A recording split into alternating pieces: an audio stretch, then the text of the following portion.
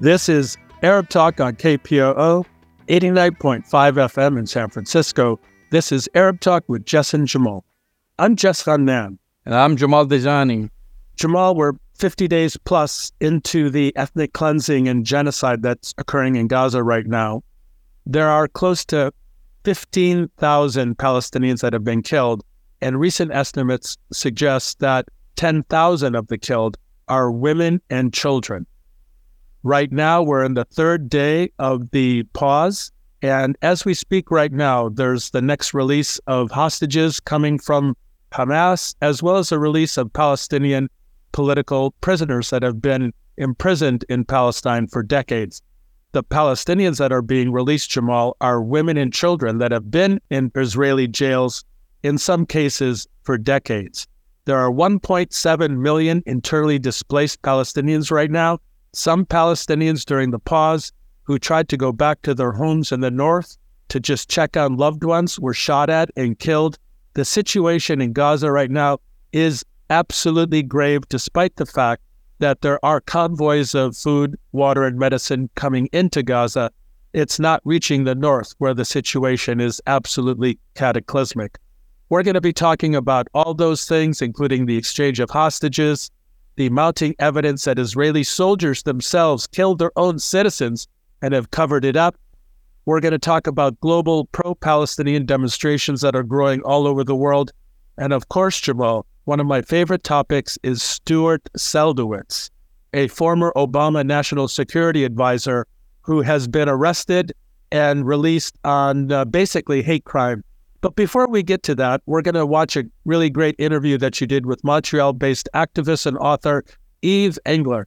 Talks about how Heather Reisman and her billionaire husband, Gary Schwartz, established and are directors of the registered Canadian charity called HESEG, H-E-S-E-G Foundation for Lone Soldiers. Now check this out, Jamal, it's crazy. Lone soldiers are not Israelis that HESEG encourages and supports joining the IDF in order to suppress Palestinians and man checkpoints in the occupied West Bank.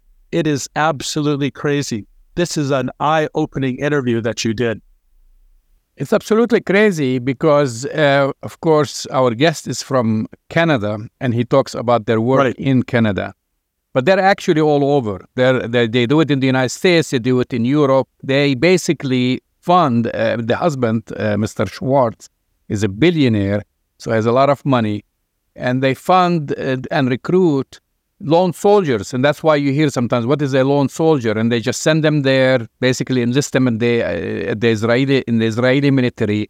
Most likely they'll be sent to man checkpoints to harass Palestinians in the West Bank. And of course, when you have a conflict like this, some of them die or taken hostage, and they are citizens of another state. So, for example, maybe one of those soldiers is Canadian that now Canada wants to have to see free, or an American soldier and whatever.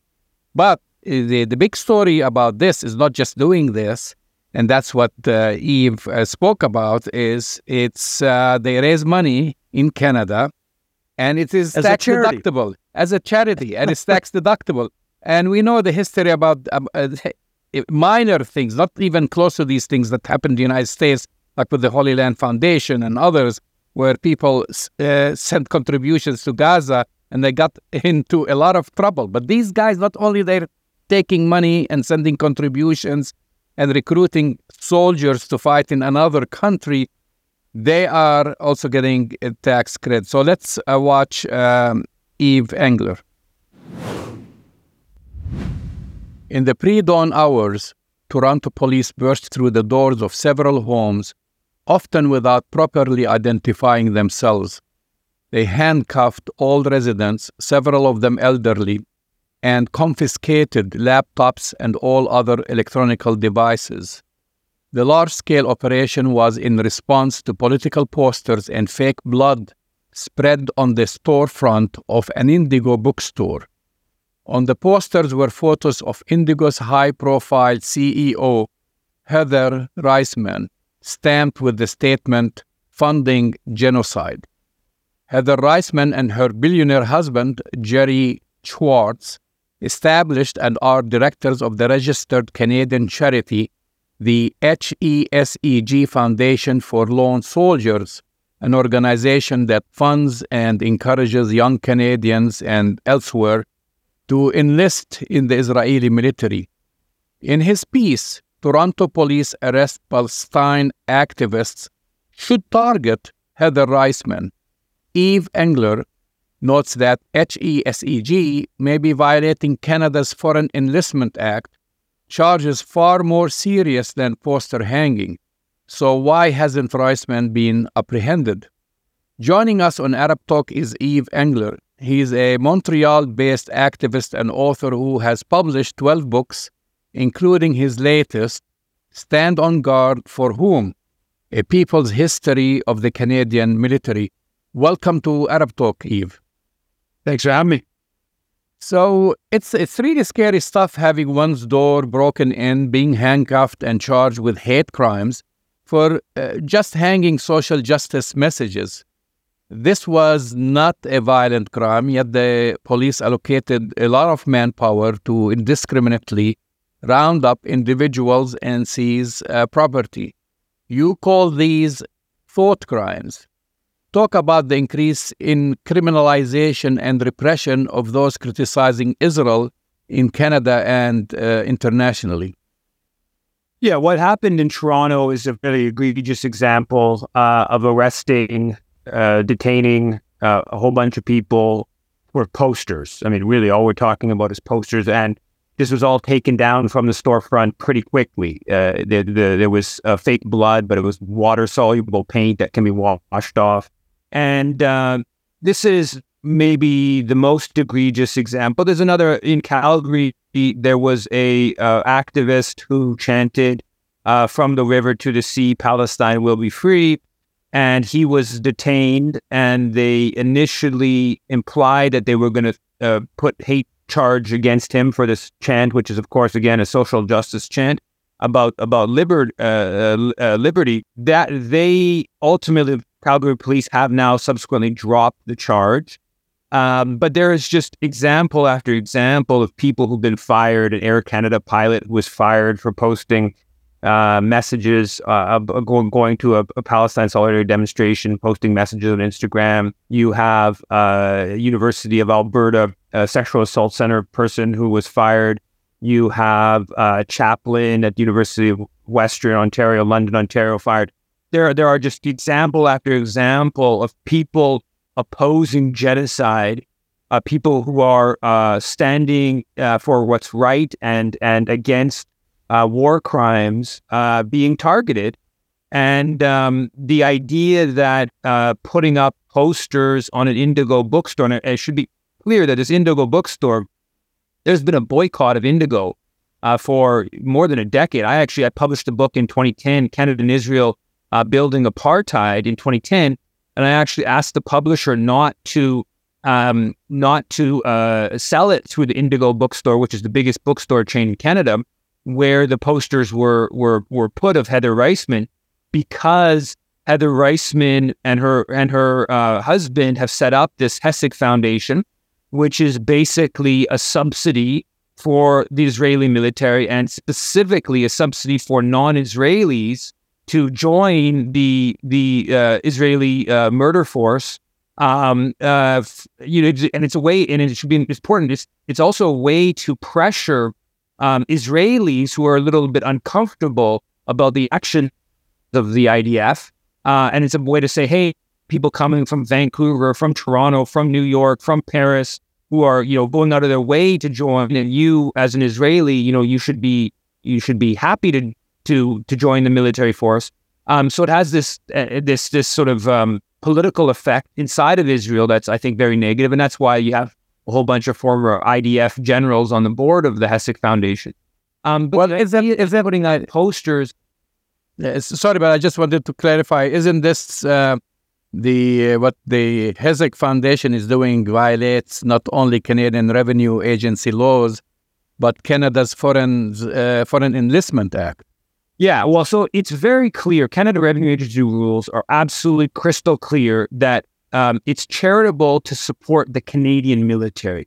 it is not charitable to support foreign militaries. So it doesn't matter what, not just about Israel's crimes, Israeli military crimes, but it's just a fact we do not provide tax subsidies for Canadians to donate to other countries' militaries. So in that sense, the HESEG Foundation should have lost its charitable status a long time ago. And it's not the only one. Unfortunately, it's not the only registered charity that's supporting the IDF. And we've been campaigning on this issue in the last couple of years where we look like they're having some headway with the Canada Revenue Agency. But so that's crystal clear. It should lose its charitable status. And the $100 million, literally $100 million that Reisman and Schwartz have given to this HESEG Foundation that they set up, this charity they set up, they probably received about $40 million in tax credits from the Canadian taxpayer for these donations to support non-Israelis to join the IDF. But that's crystal clear. Now, the Foreign Enlistment Act says that it's contrary to Canadian law to induce Canadians to join another country's military. And you can make a pretty strong case that the HESEG Foundation is inducing Canadians to join the IDF, because basically what they're doing is they're saying, if these non-Israelis join the Israeli military, we will provide you all these bursaries and scholarships so you have free education. And there's other things, other forms of support as well, but primarily it's about free education, giving a whole bunch of money to non-Israelis to go to university after joining the Israeli military. So they are offering, I think there's a good legal case to be made, an inducement for Canadians to join a foreign military, in which case they would be violating the Foreign Enlistment Act. Now that crime is far, far more significant than the potential of vandalism. And I'm not even sure it is vandalism, because there's a whole legal question about whether if you can remove something, whether it actually is vandalism on a storefront to put up a poster that can be removed fairly easily. But let's just say that the people that the Toronto police have arrested in the middle of the night, that they may have been engaged in vandalism. But violating the Foreign Enlistment Act is clearly a bigger criminal offense than vandalism. That's to leave aside the bigger moral question of the fact that the Israeli military is committing genocide in Gaza. 15,000 plus people have been killed. 6,000 plus children that have been killed, an effort to really ethnically cleanse, and that the Reisman is supporting that and underwriting that financially, and in fact getting the Canadian taxpayer to underwrite that financially. That, of course, at a moral level is a far greater a moral outrage than people who, in fact, are doing something that was very good, which is raising awareness of the genocide in Gaza, and specifically raising awareness of the fact that this bookstore and the CEO of this bookstore is complicit in those war crimes. So how are they circumventing and violating laws to prevent this siphoning of Canadian resources to a foreign entity? Well, in 2020, Just Peace Advocates, the Canadian Foreign Policy Institute, Palestinians and Jews United, we launched a campaign that was a letter that was signed by the people like Noam Chomsky, Roger Waters, a whole bunch of high-profile international and Canadian figures, calling on Canadian government authorities to enforce the Foreign Enlistment Act, because about 100, it varies every year, but about 100 Canadians are recruited into the Israeli military. There's also other programs there's a whole volunteer program of just working on Israeli military bases as well. So there's a series of other forms, but about 100 Canadians are recruited every year, mostly young men. And the Israeli consulate has been openly recruiting Canadians.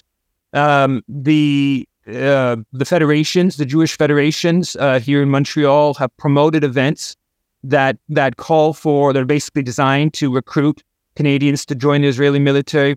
There's in fact a whole bunch of schools, high schools, that they organize these IDF days, and they bring in former or current Israeli soldiers to talk about the great things of the IDF. And there's a good case to be made. Even these schools are inducing teenage Canadians to try to join the IDF. Now, we launched this public letter. We got actually Le Devoir, a daily newspaper in Montreal, to actually publish it on the front page. And the next day, the reporter from Le Devoir asked the then Justice Minister, David Lametti, about the matter. And David Lametti, about enforcing the Foreign Enlistment Act around Israel, David Lametti just punted it aside and said, this is nothing to do with us. This is a policing matter. So then it got pushed over to the police. And then we started sending emails to the police. We actually had action alert campaigns to the police. And the police just basically dragged their feet on it. Then we launched another legal thing around this group, Sarel, which organizes Canadians to volunteer on Israeli military bases usually for 3 weeks to do non-combat work on Israeli bases, but which includes preparing guns and stuff like that. And we launched this legal battle, and we got a judge to agree to, because the police wouldn't deal with it. The police just ignored it. We got a judge to agree to hear the case. And then the Crown stepped in and just dismissed it. So basically, government officials just stepped in and were able to just dismiss it. The legal process is still playing itself out, and there's still a small possibility that it will be heard. But the basic gist is that the political structure, the policing structure in the country, absolutely don't want to touch this. And I think the campaigning we've done has led to a little bit less open public recruitment for the Israeli military, but in effect, legally speaking, they can operate without being pursued criminally. Sheltering aid to Israel's military inside a charity is not a new tactic in Canada. The Jewish National Fund recently had a formal complaint filed against it for funding multiple projects that directly benefited Israel's military, something again prohibited by Canada Revenue Agency. The outcome has not yet been released. Does this show how big of an appetite Israel's military has and how increasingly problematic it is to sustain it? Well, I think what the Jewish National Fund, that's a campaign around that goes back a few years. And that was a multifaceted targeting of their charitable status, one element being their support for the Israeli military. And the Canada Revenue Agency basically did say that the JNF was contravening Canadian charity rules, and essentially should have rescinded their charitable status, but instead just put these conditions on the JNF that are relevant. They're good. They make it harder for the JNF to support the IDF and to be openly racist, but didn't go as far as the revenue agency should have gone. Now there's all these charities that support Israeli universities in Canada, that like the Technion has a whole slew of relationships to the Israeli military. And there's a couple hundred Israel-focused charities in Canada that all get subsidies from the Canadian government to provide donations. And a whole bunch of them support the IDF to varying degrees of directness. But I think that kind of at a bigger picture level, Israel is a state. The U.S. is a pretty militarized country, but Israel is an even more militarized country, where pretty much every Israeli university is, working directly with the IDF. A whole slew of different institutional structures are working with the IDF. And so when you have a situation like you do in Canada, where you have all these charities raising funds for Israel, and this is a completely unique thing, right? There's no other country. Israel has a GDP per capita equivalent to Canada's. And yet we're fundraising somewhere between $250 million and $500 million a year for projects in Israel. There is no equivalent to Japan. There's no equivalent to Sweden or France, right? There's not all these charities in Canada supporting museums and universities and guide dog societies like they are in Israel. And that's what's happening. And so within that, it's actually quite fascinating, because there's Canada Revenue Agency rules are very clear on foreign militaries. There are also West Bank settlements contravene Canadian law, right? Ostensibly, supporting West Bank settlements should contravene Canada Revenue Agency rules. And also, the Canada Revenue Agency has a policy going back more than 2 decades saying that it tries to support anti-racism. So any organization that's explicitly racist, and a series of Canadian charities support explicitly racist organizations in Israel. So there's all these charities in Canada assisting projects in Israel that violate current Canada Revenue Agency rules. Not like, better laws that should oppose apartheid and should oppose all the war crimes committing, but current laws that current regulations within the Canada Revenue Agency, and they've been seen to have been willing to apply these laws to a certain extent, but for the most part, as the JNF case shows, when a charity is a powerful, in the case of JNF, Jewish National Fund Canada, it's probably the second most powerful Israel-focused charity. When it's powerful, the revenue agency, is maybe willing to sort of slap them on the wrist, but they're not willing to go to that next step of actually revoking the charitable status. And that just speaks to the sort of political culture in Canada, which is a decidedly pro-Zionist political culture, deeply, deeply anti-Palestinian. And that's been something that's been the way for a century or more. I don't know about many of the cases in Canada, but I know, for example, in the United States, if you had Arab Americans or Muslim Americans, and we had several cases, if they made a donation, let's say, to a charitable organization in Gaza, many of them got in trouble and actually were either, if they weren't citizens, they were deported or they were put in jail. Do you have similar cases where Arab or Muslim Canadians have gotten in trouble for making contribution to Palestinians? Yeah, when you contrast how charities that support the IDF, racist organizations are treated versus charities that support Palestinians, it makes it even more outrageous. And the preeminent case is the IRFAN, the International Relief Fund for the Afflicted and Needy, which is was a Toronto-based Muslim charity that supported a whole bunch of projects around the world. Specifically, they were supporting orphans in Gaza, and they supported a hospital in Gaza, and they sent a dialysis machine to a hospital in Gaza, and they were supporting, which went through the health authorities, and Hamas controls the political structure in Gaza. So the dialysis machine went through the proper political authority, and similarly, the donations to the orphans went through the post office, which does the banking, does in lots of places does banking, and same thing in Gaza, and that again was run under the Hamas authority. And they lost their charitable status for this, but it went beyond that. IRFAN became the first Canadian-based organization that was put on Canada's terrorist list. Right, so a whole bunch of Palestinian organizations are on Canada's terrorist list, but they're not, Canadian-based. IRFAN was the first Canadian-based organization put on Canada's terrorist list for, again, supporting orphans and the hospital in Gaza. And so, you have this billionaire Toronto couple that has a foundation it's called the HESEG Foundation for Lone Soldiers. It's in the name of the charity that they're supporting non-Israelis to join the Israeli military. And they can, fundraise $100 million, get subsidies for $100 million in donations. And then you have a group supporting orphans and a hospital in Gaza, and they not only lose their charitable status, but they're actually put on the terrorist list. Sounds similar to the Holy Land Foundation that used to operate right here in the United States.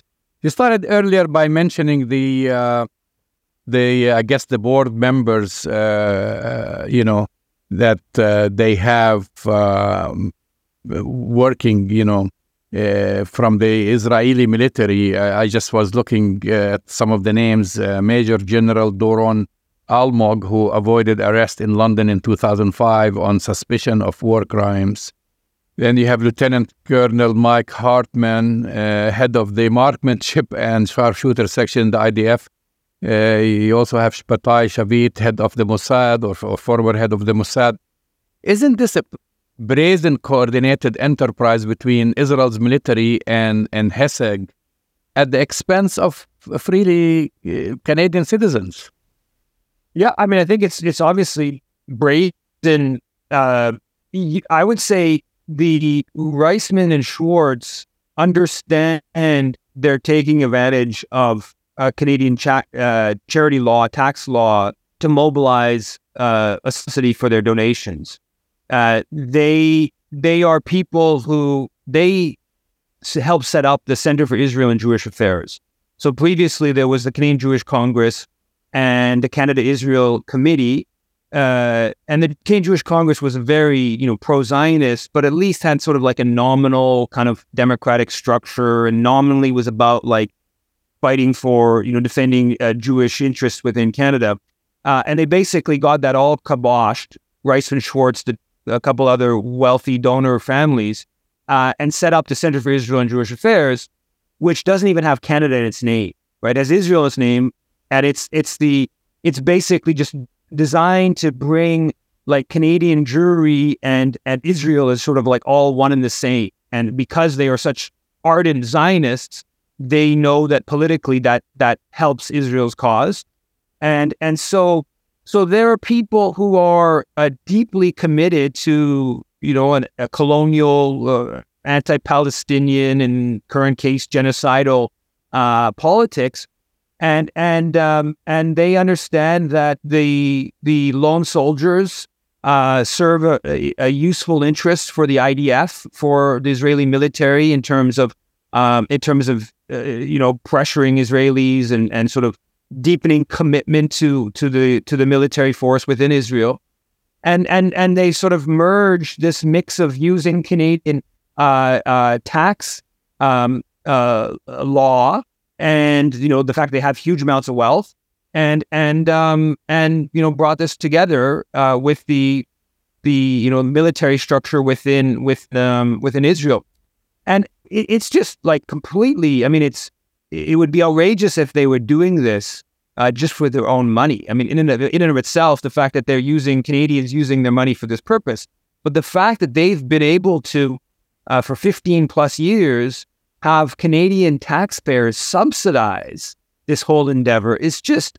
absolutely outrageous. And now when people challenge this and they put up some posters, they are able to get the Toronto police. The whole apartheid lobby structure frames it as an anti-Semitic act because the woman's Jewish, and they're able to get the Toronto police to bust into houses in the middle of the night in a coordinated. So this is as if it's some huge criminal network that were involved in murders or some affair, and they're able to bust in the middle of the night and target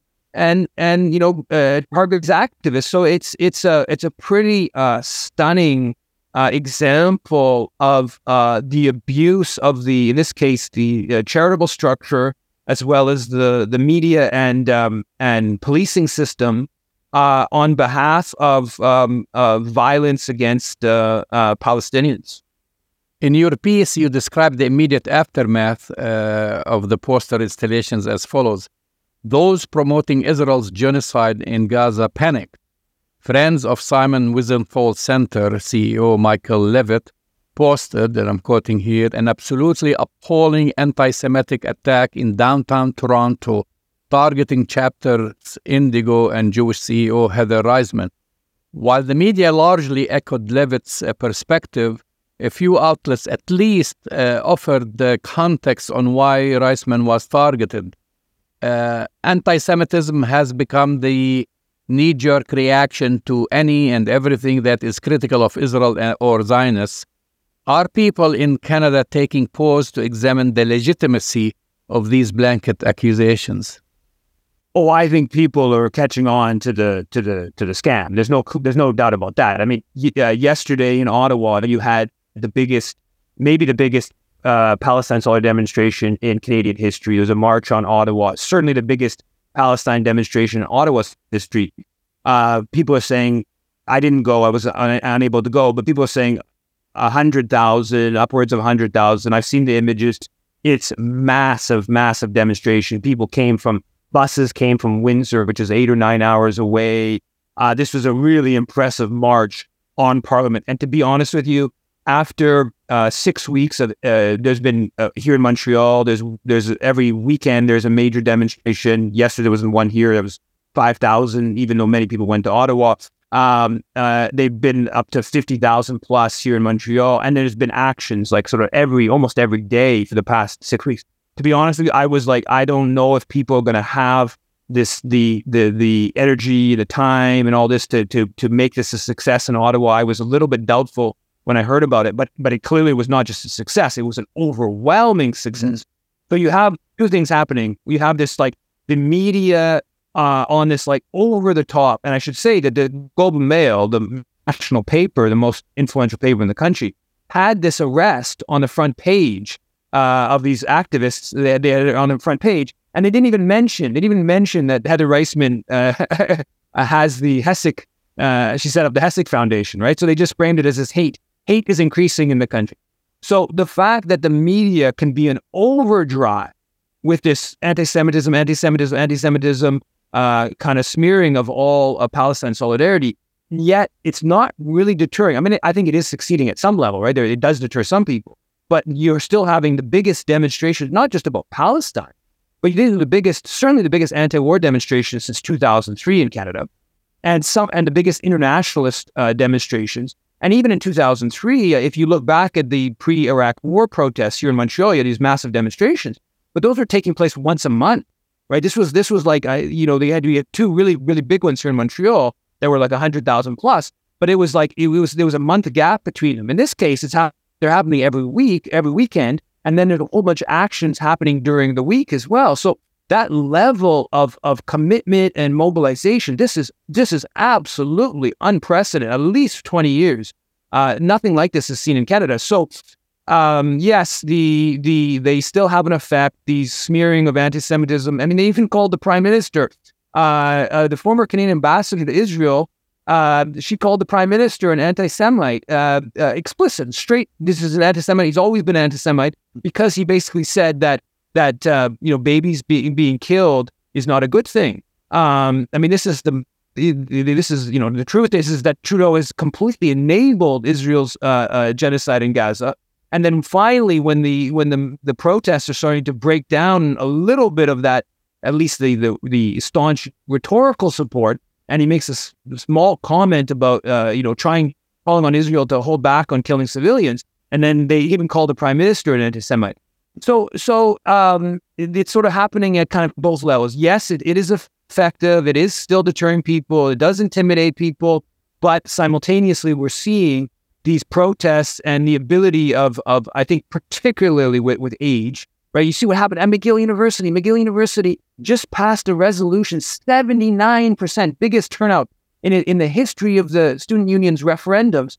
79% voted in favor of this opposition to genocide policy that's quite strong, has quite strong language about the university breaking relations with corporations and other entities complicit in Israeli apartheid. So certainly with the younger generation, the Zionist lobby has completely lost control of the narrative. That is absolutely clear. They're not buying into the smears. So it's quite a fascinating dynamic to see play out.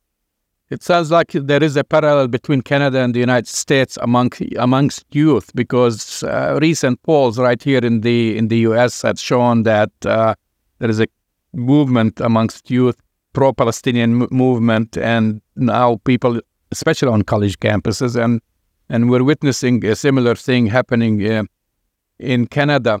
This interview wouldn't be complete because I got actually to know you, not personally, but to see your videos publicly shaming some of the politicians in Canada. And I want to ask you about shaming important people, let's say, to hold them accountable. It seems very effective. Talk about that a bit and one incident you think worked particularly well.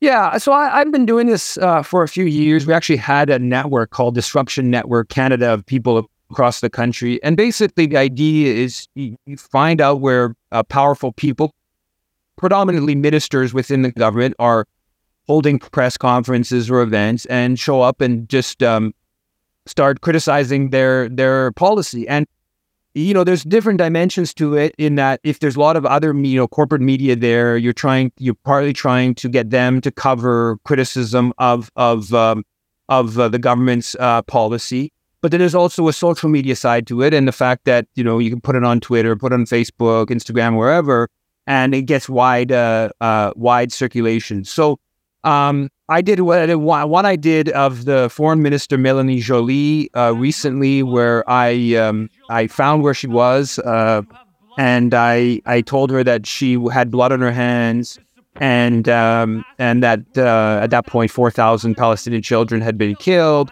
and she just walks away and walks up the stairs and 2 flights of stairs.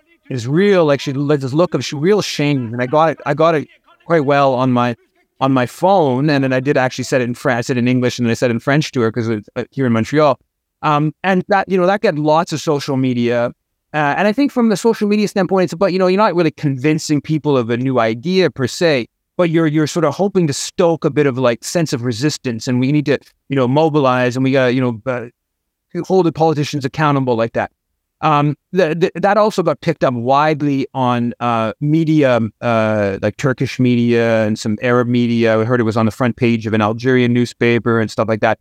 Within Canada, the corporate media, dominant media, mostly ignores them, though not always. There was one in Vancouver of Trudeau. Some activists about 2 weeks ago got in a restaurant where Trudeau was meeting, or he was eating, and they got right next to him, and we're saying that blood on his hands, ceasefire, and that was actually that was a top news item on the CBC, the National, on the big national TV news program.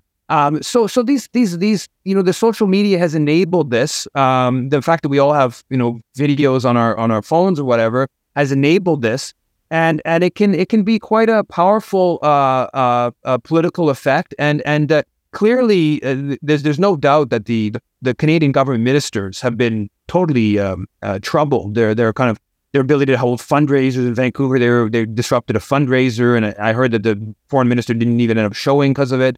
And so these things are can be very effective. It's just one tool in the broader. Obviously, you got the mass mobilizations, you got the media structure that we need to build. We got the all the different other kind of parts of it. But one form is directly challenging the ministers, but also I've also targeted some of the main figures in the apartheid lobby in Canada. Some of the big the top donor for Justin Trudeau, Stephen Bronfman, a few months back. I found out he was speaking at an event here in Montreal and condemned him on his support for apartheid. So that can also be effective at not just with regards to the ministers or the prime minister, but other sort of figures. Well, I think it's very effective because I've seen these videos, and I'm in San Francisco, so that gives you an idea. And perhaps, as you've mentioned, especially amongst young people, the social media, they're not going to be reading legacy newspapers and so forth. Probably it's doing an effective job against the billions of dollars that Heather Reisman and her husband Jerry Schwartz can spend on, and with just following you on Twitter and other social media sites. To read Yves Engler's updates and access his impressive resources, visit his website, yvesengler.com. You can order his books there as well. His latest is Stand on Guard for Whom? A People's History of the Canadian Military. Yves, thank you for coming on Arab Talk. Thanks for having me. That's the voice and the face of Yves Engler, talking about how Heather Reisman and her billionaire husband, Gary Schwartz, established and are directors of the registered Canadian charity HESEG Foundation for Lone Soldiers. Jamal, this is really one of the most outrageous, craziest stories I have ever heard. You have a tax-deductible charity in Canada and throughout the world, in the United States and in Europe, basically raising money and sending non-Israeli citizens of other countries to fight and suppress in the apartheid state, committing war crimes. These are war crimes that are being committed, and they're getting tax deductions for sending these soldiers over there. It's an unbelievable story, Jamal. Well, it's very believable because Israel gets away with everything, including murder. So that's the scenario. But where's the accountability? What is the accountability of this, and in terms of confronting the Canadian government and the Canadian version of the IRS, who give these these charities tax free opportunities and licenses to do this stuff in Canada? Well, it's not only. I mean, it's not only this. It's not just about tax deduction, but also they operate in violating basically Canadian laws. Not just about taxation. They violate Canada's Foreign Enlistment Act, meaning as a Canadian to go and enlist in another military. So it's not Army. just like about that, but they, obviously he and others have raised this issue, and we'll see what's going to happen. Well, we're going to follow this story, Jamal. It's so important. We're going to try to uncover and see if we can find out where in the United States and Europe they're doing this. But we should talk about a little bit about the exchange of hostages right now. We're going into day 3. Hamas has lived up to its side of the bargain by releasing the hostages that it said it would. Of course, the Israeli government and military is trying to pull a fast one, even though they agreed to it. They didn't allow the aid trucks into the northern part of Gaza, where it's needed the most. And yesterday, Hamas decided to put a stop or a hold on the release of the hostages until more aid could be, sent in to the northern part. It's a typical Israeli maneuver, Jamal. Yes, and of course, more than this is that every single Palestinian hostage or prisoner, whatever term you want to use, but they're actually hostages because many of them are children. They were taken and they were kidnapped children. Right. They were subjected to humiliation and deprived of food, etc. when they came. And of course, they talked about their conditions, but I'm talking about the time during that transfer, to transfer them into the West Bank. And that's what I was actually observing and watching on different channels from the Middle East. And then we saw the picture of the Israeli hostages. They're waving to their captors. I don't know, but I don't want to comment too much about that, but they seem to be healthy to kind of corroborate what one earlier hostage who was released said, that they were treated well. Because, that just to counteract that propaganda that Israel puts out there, that it's terrible and they're treated poorly, when you compare that to some of those Palestinian prisoners, some of them who went to jail at the early age of 12 or 14 or 16, and they've been there for several years on allegations of throwing a stone or having a knife, and now they've been released. And Israel not only mistreated them during the transfer, but they prevented their families, at least the ones in East Jerusalem, from celebrating receiving them. Right. Well, Jamal, it's kind of interesting when you think about it. The Palestinian political prisoner issue has been around forever, for decades and decades. It has touched the lives of every single Palestinian living in Gaza, West Bank, or Jerusalem. And the release of these prisoners, at this time, only women and children, is truly an amazing kind of accomplishment if you think about it, right? These are people who have been treated under what the international community considers grave violations of international law, not having access to attorneys, being denied visits with family members, being subjected to torture, all of these things. And so their being released is a big, big issue. Having said that, there are still thousands and thousands of Palestinian prisoners who languish in Israeli prisons. And let's not forget, Jamal, there are probably 2.3 billion Palestinian political prisoners living in Gaza right now. And their fate is especially is especially, devastating and catastrophic right now.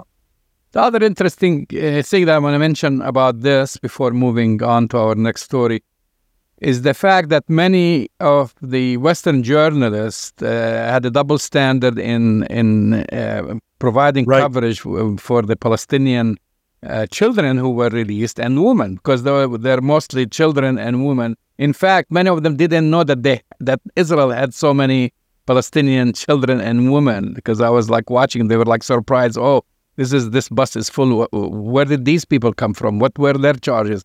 And this highlights this story, because they have never received any coverage.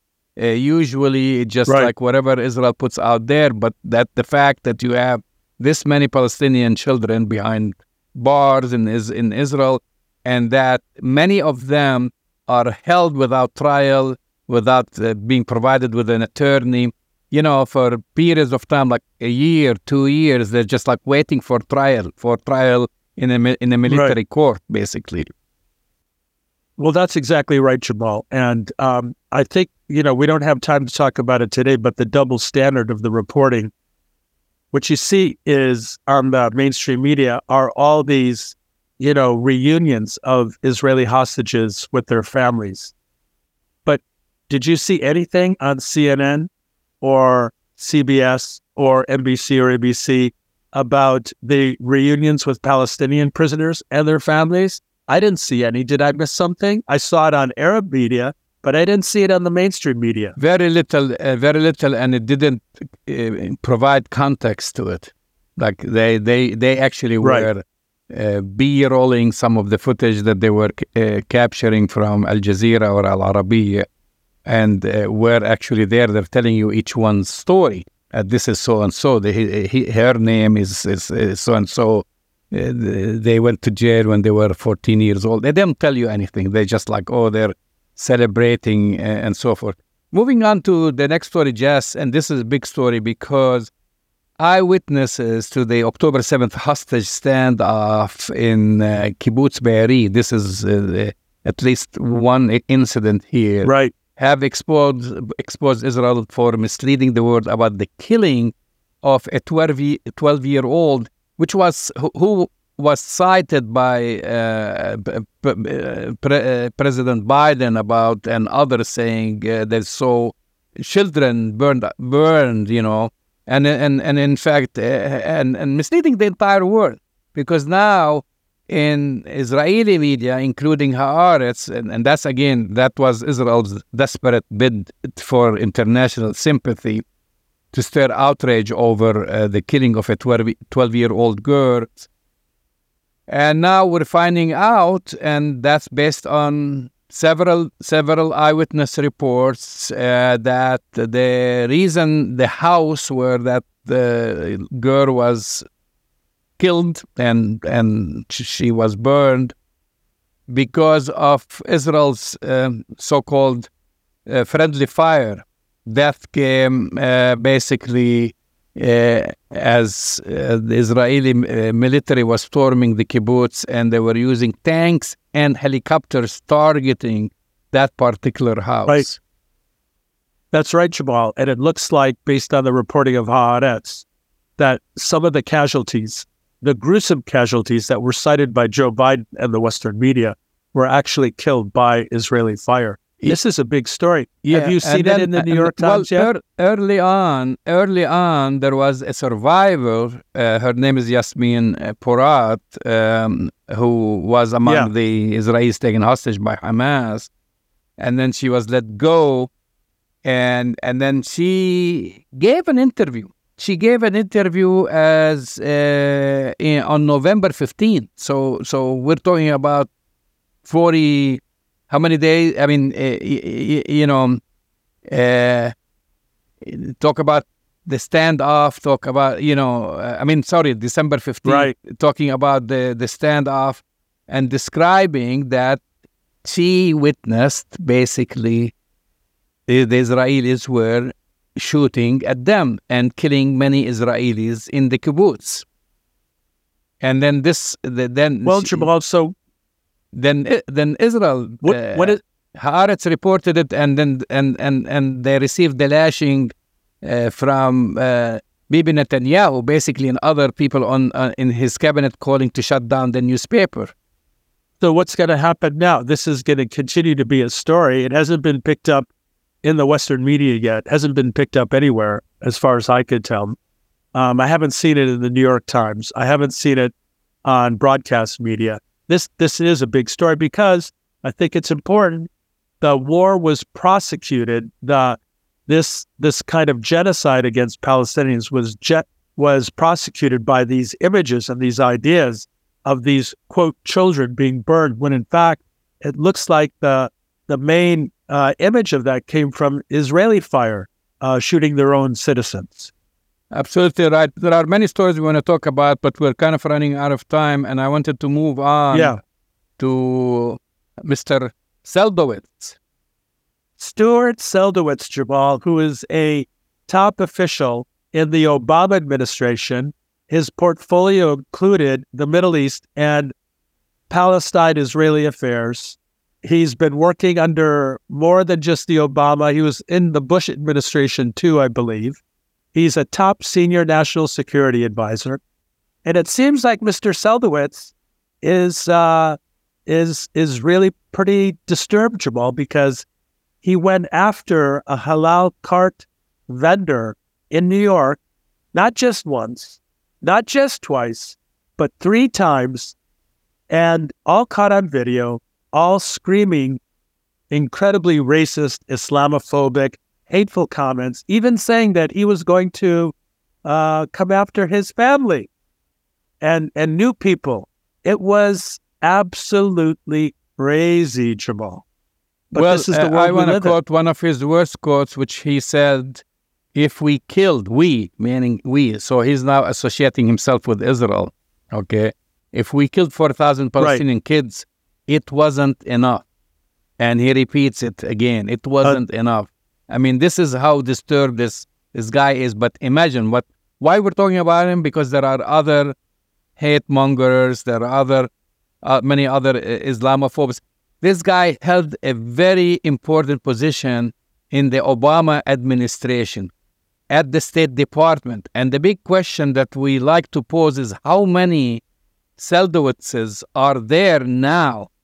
Imagine, because this guy, I mean, how many of them carry or hold these hateful sentiments and Lots. and anti-Muslim, anti-Arab sentiments? And this guy was in a very, very important position. He wasn't like some pencil, whatever, pusher. No, Jamal, this guy had a top security clearance. He was advising the State Department and the White House on how to negotiate and how to engage politically in Palestine. And I think your question is a good one. How many Seldowitzes are there in the State Department? Quite a few. But this is also juxtaposed against the fact that 500 members of the State Department signed a letter to Antony Blinken condemning the U.S. State Department and the U.S. policy against Palestinians. So we seem to have quite a split in the State Department, as there is in the U.S. government, as there is globally right now, between what is happening in Palestine and what leaders are doing to support the genocide of Palestinians in Gaza.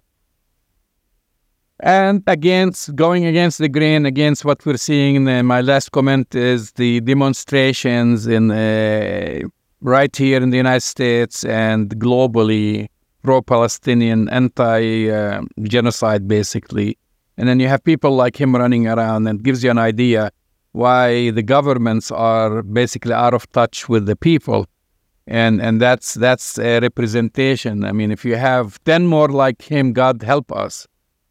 Well, yeah. And before we end, Jamal, I can't believe I'm going to say what I'm going to say, but this is probably the only time that I've agreed with what Fox News has said about Joe Biden.